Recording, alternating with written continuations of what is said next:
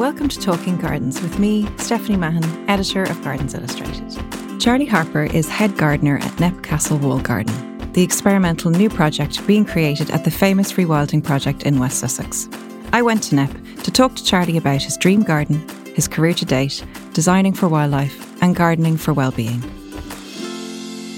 So Charlie, if you had to choose your first thing that would have to be included in your dream garden, what would that be? I think a dose of nostalgia, if that makes any sense.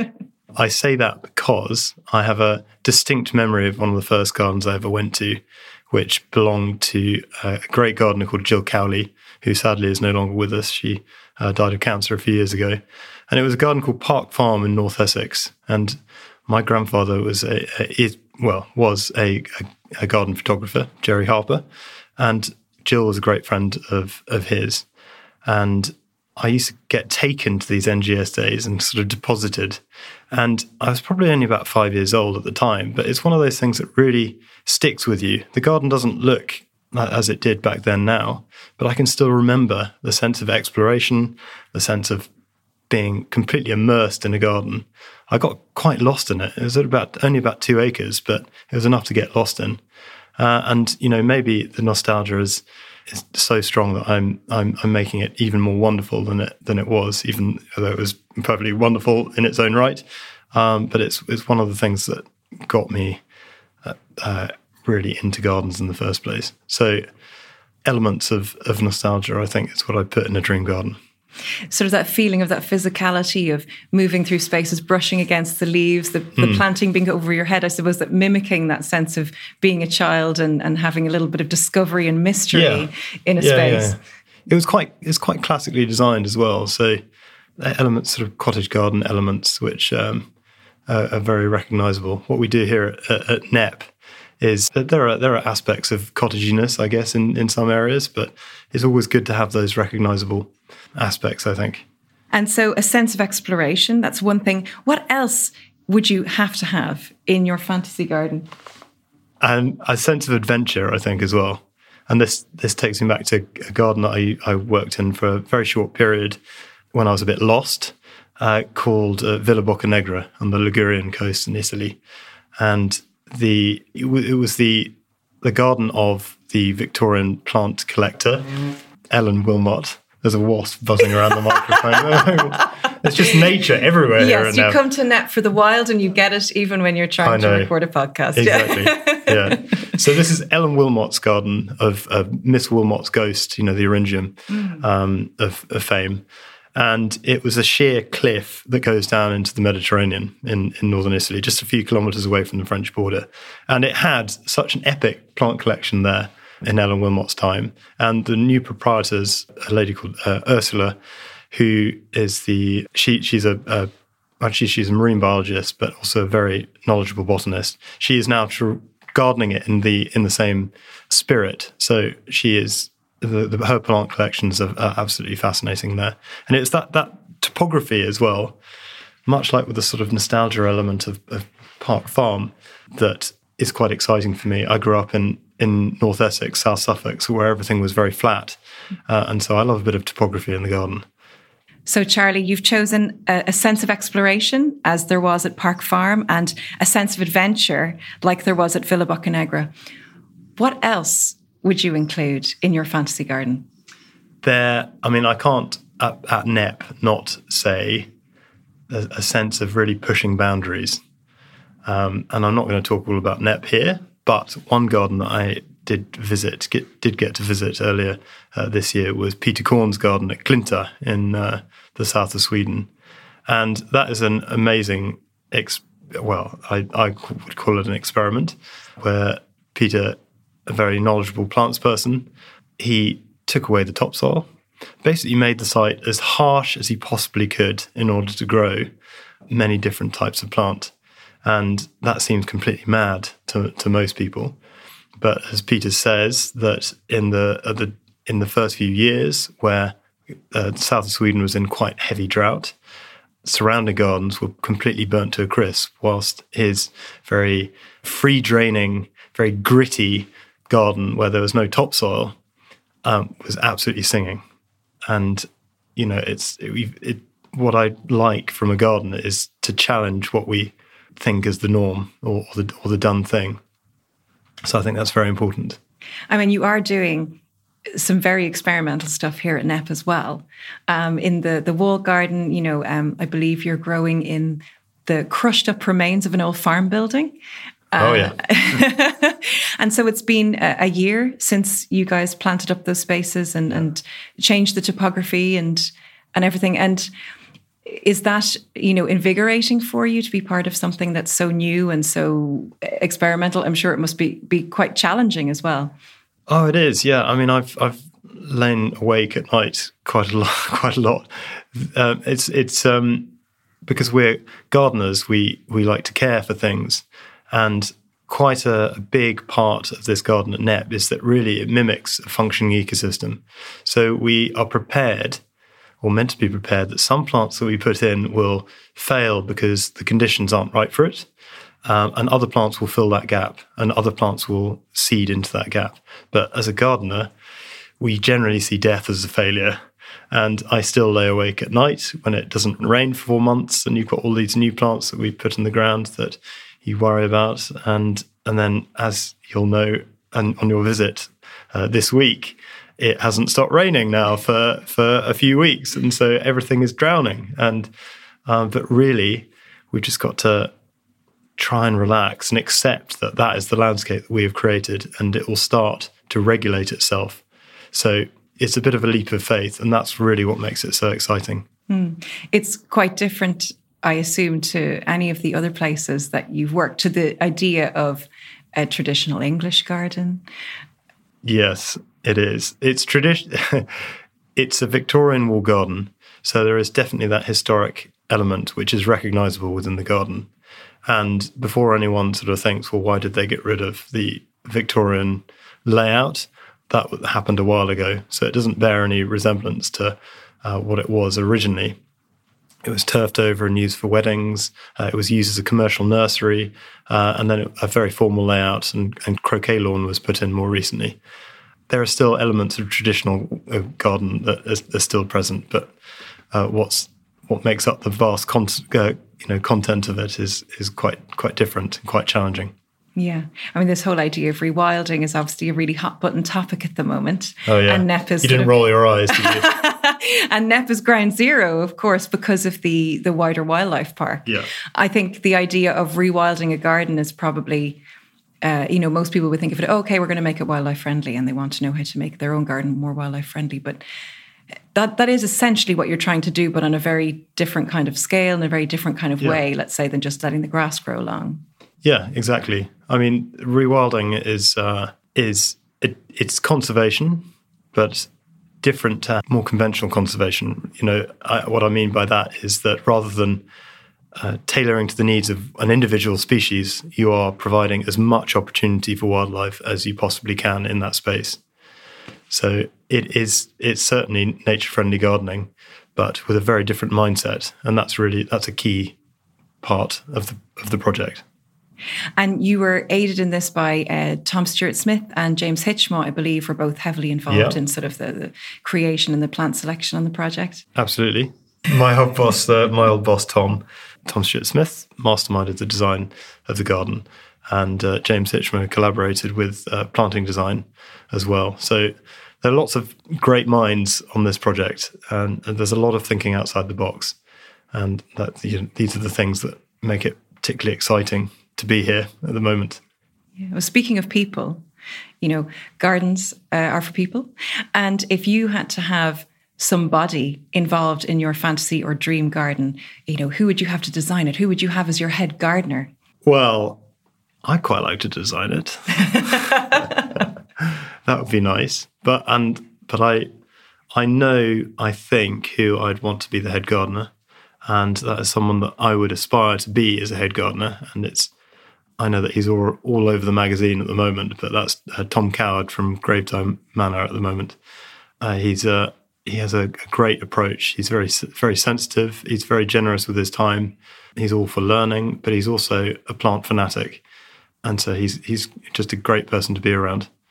So if Tom could leave Gravetide to who manage the Charlie Harpur Memorial Garden, then that would be great. The Charlie Harpur Fantasy Garden. Come yeah, now. sorry. Yeah. Yeah. And what is it about Tom's style at Gravetie and how he does things? What is it about it that you think, oh, I want to be like him when I grow up? Well, I think it's, as I said, it's even I've been to Gravetie for a sort of one-to-one workshop with pruning apples, because Tom is very generous with his time and he's good at explaining what he's doing, and he's always thinking about, once again, pushing boundaries. And there are all these sort of passion projects dotted around Gravetie, which he's working on at the moment. So I think it's, and that's another thing that sort of ties in at NEP, is he's not trying to keep a garden static. It's probably quite easy to think about doing that, is keeping Gravetie as William Robinson intended, but he is gardening in the spirit of that. I think it's that I quite like Tom to tap into here. That sense of constantly pushing boundaries, constantly learning. Yeah. Yeah. And is there's that aspect of things important to you? The always upskilling, always learning, always moving forward? Yeah, absolutely. The world is in a bit of a turbulent state at the moment, and it needs people to think outside the box and move forward. The garden can be such a crucial component of saving the planet, in my view. And so in your fantasy dream garden, do you think that there would be an element of that? Maybe it would have to have some kind of, not just experiment ground, but also a place that you would always be able to keep learning? Yeah, absolutely. And learning would be another thing that I would want to be a big part of my dream garden. And a garden that's definitely worth mentioning is one that I had the honour of being involved with in the setting up of, is the Orchard Project, or the Surge Hill Project for Gardening, Creativity and Health at Surge Hill, which is the home of landscape architect Tom Stuart Smith and his wife Sue Stuart Smith. It's an old orchard site which Tom is now turning into a place of a sort of, which can be a base for charities. There's a working nursery there, which was once used by Sunnyside Rural Trust, based in Hemel Hempstead, who are an amazing organisation, and they are hopefully going back there once the new building work at the site is completed. There are veg plots and community allotments, and also what Tom refers to as the plant library. And that is really a massive open living resource of plants. So it's set out in a sort of meter grid system, and each meter square has a different plant, or sometimes a couple of different plants in it. And so anyone who is interested in plants, interested in garden design, or really just needs to get away from their busy lives and enjoy plants, can come and literally walk themselves through this interactive library. So you can see how different species or different cultivars, for example, appear next to each other. You can see how they work with plants if you're trying to brush up on your sort of garden design. Like the project at NEP, it's very early days, so its uses hopefully will expand into more therapeutic uses. Obviously, Sue Stuart Smith, writer of the Well Gardened Mind, the connection between our brains and the garden is something that we know more and more to be incredibly important. So the idea of the project is to have more of a therapeutic use in the future. So Charlie, you mentioned therapeutic gardening. Is gardening for well-being and mental health, is that something that's important to you that you think you would want to include in your dream garden? Yeah, absolutely. I mean, gardens can save lives. It can save the planet. They can also save lives. And I know that from first-hand experience.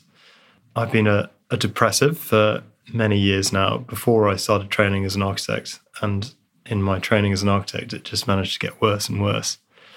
And I think that was really just sitting at a computer all day and night, and not really ever going outside. And it got to the point where I was sort of really catatonically depressed. It was quite bad. I lived in Sweden for a bit, and I can remember feeling just so lost. And it was then that I started working for Tom, and I started working at the Chelsea Physic Garden. And it was this sudden using of my hands, being outside. It was something that suddenly seemed to make sense. Stuff just grows out of the ground. How amazing is that? That really just completely turned my life around. And that's really why I'm here today. Because, even when I'm up against some pretty fast-paced deadlines, it keeps me going. So I think definitely people should be able to explore how gardens can do that for them. Yeah, we need greater access to green spaces and gardens for everybody in the country. I feel that way anyway. Exactly. And I'm not saying that depression and anxiety can be completely cured by gardens. I have a cocktail of things that I sort of bring into play, but gardens is sort of out there at the top. And I think if by reading Sue Stuart-Smith's book, we know that there is something inherent in the human mind that particularly connects to plants, green spaces, the outdoors. So the science there is pretty conclusive. Do you think it's that sense of hope, perhaps, that you get, like Absolutely. you say, when you see something growing that wasn't there before? Yeah, exactly.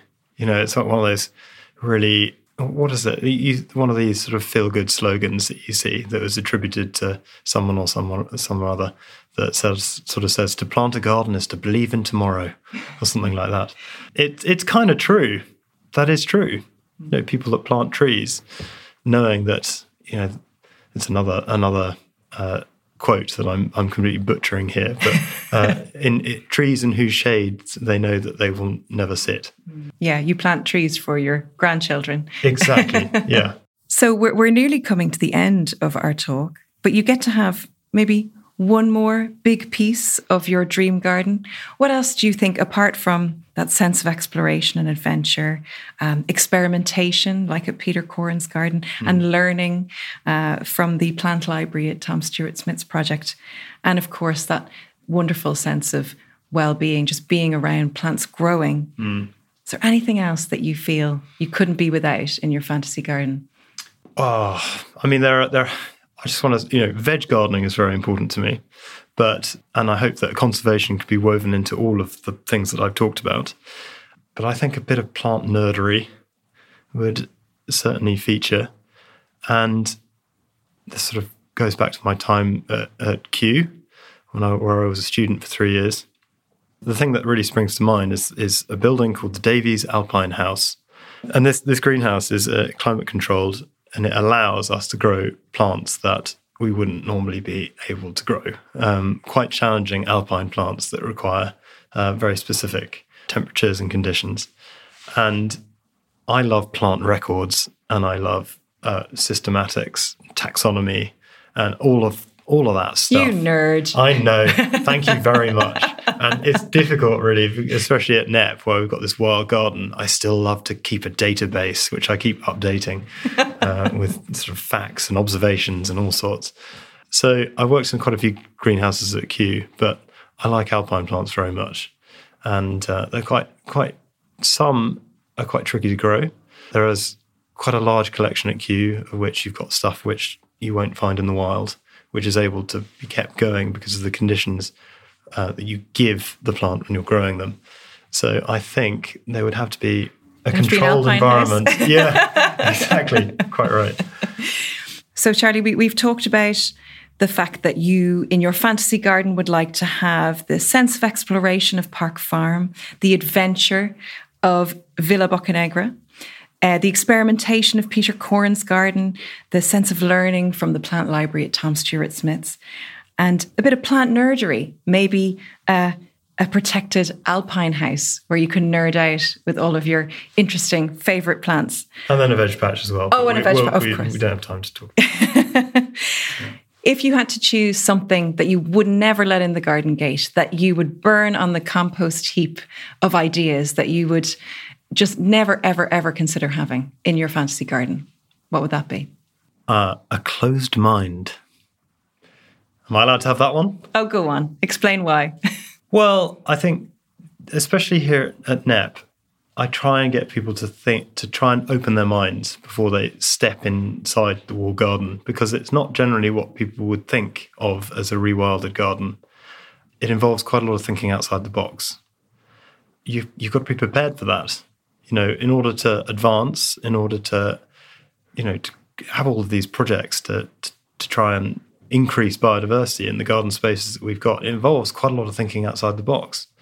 And if you're too hardline about any particular issue, I think the only thing that you could really be hardline about in the garden is probably the chemical cabinet.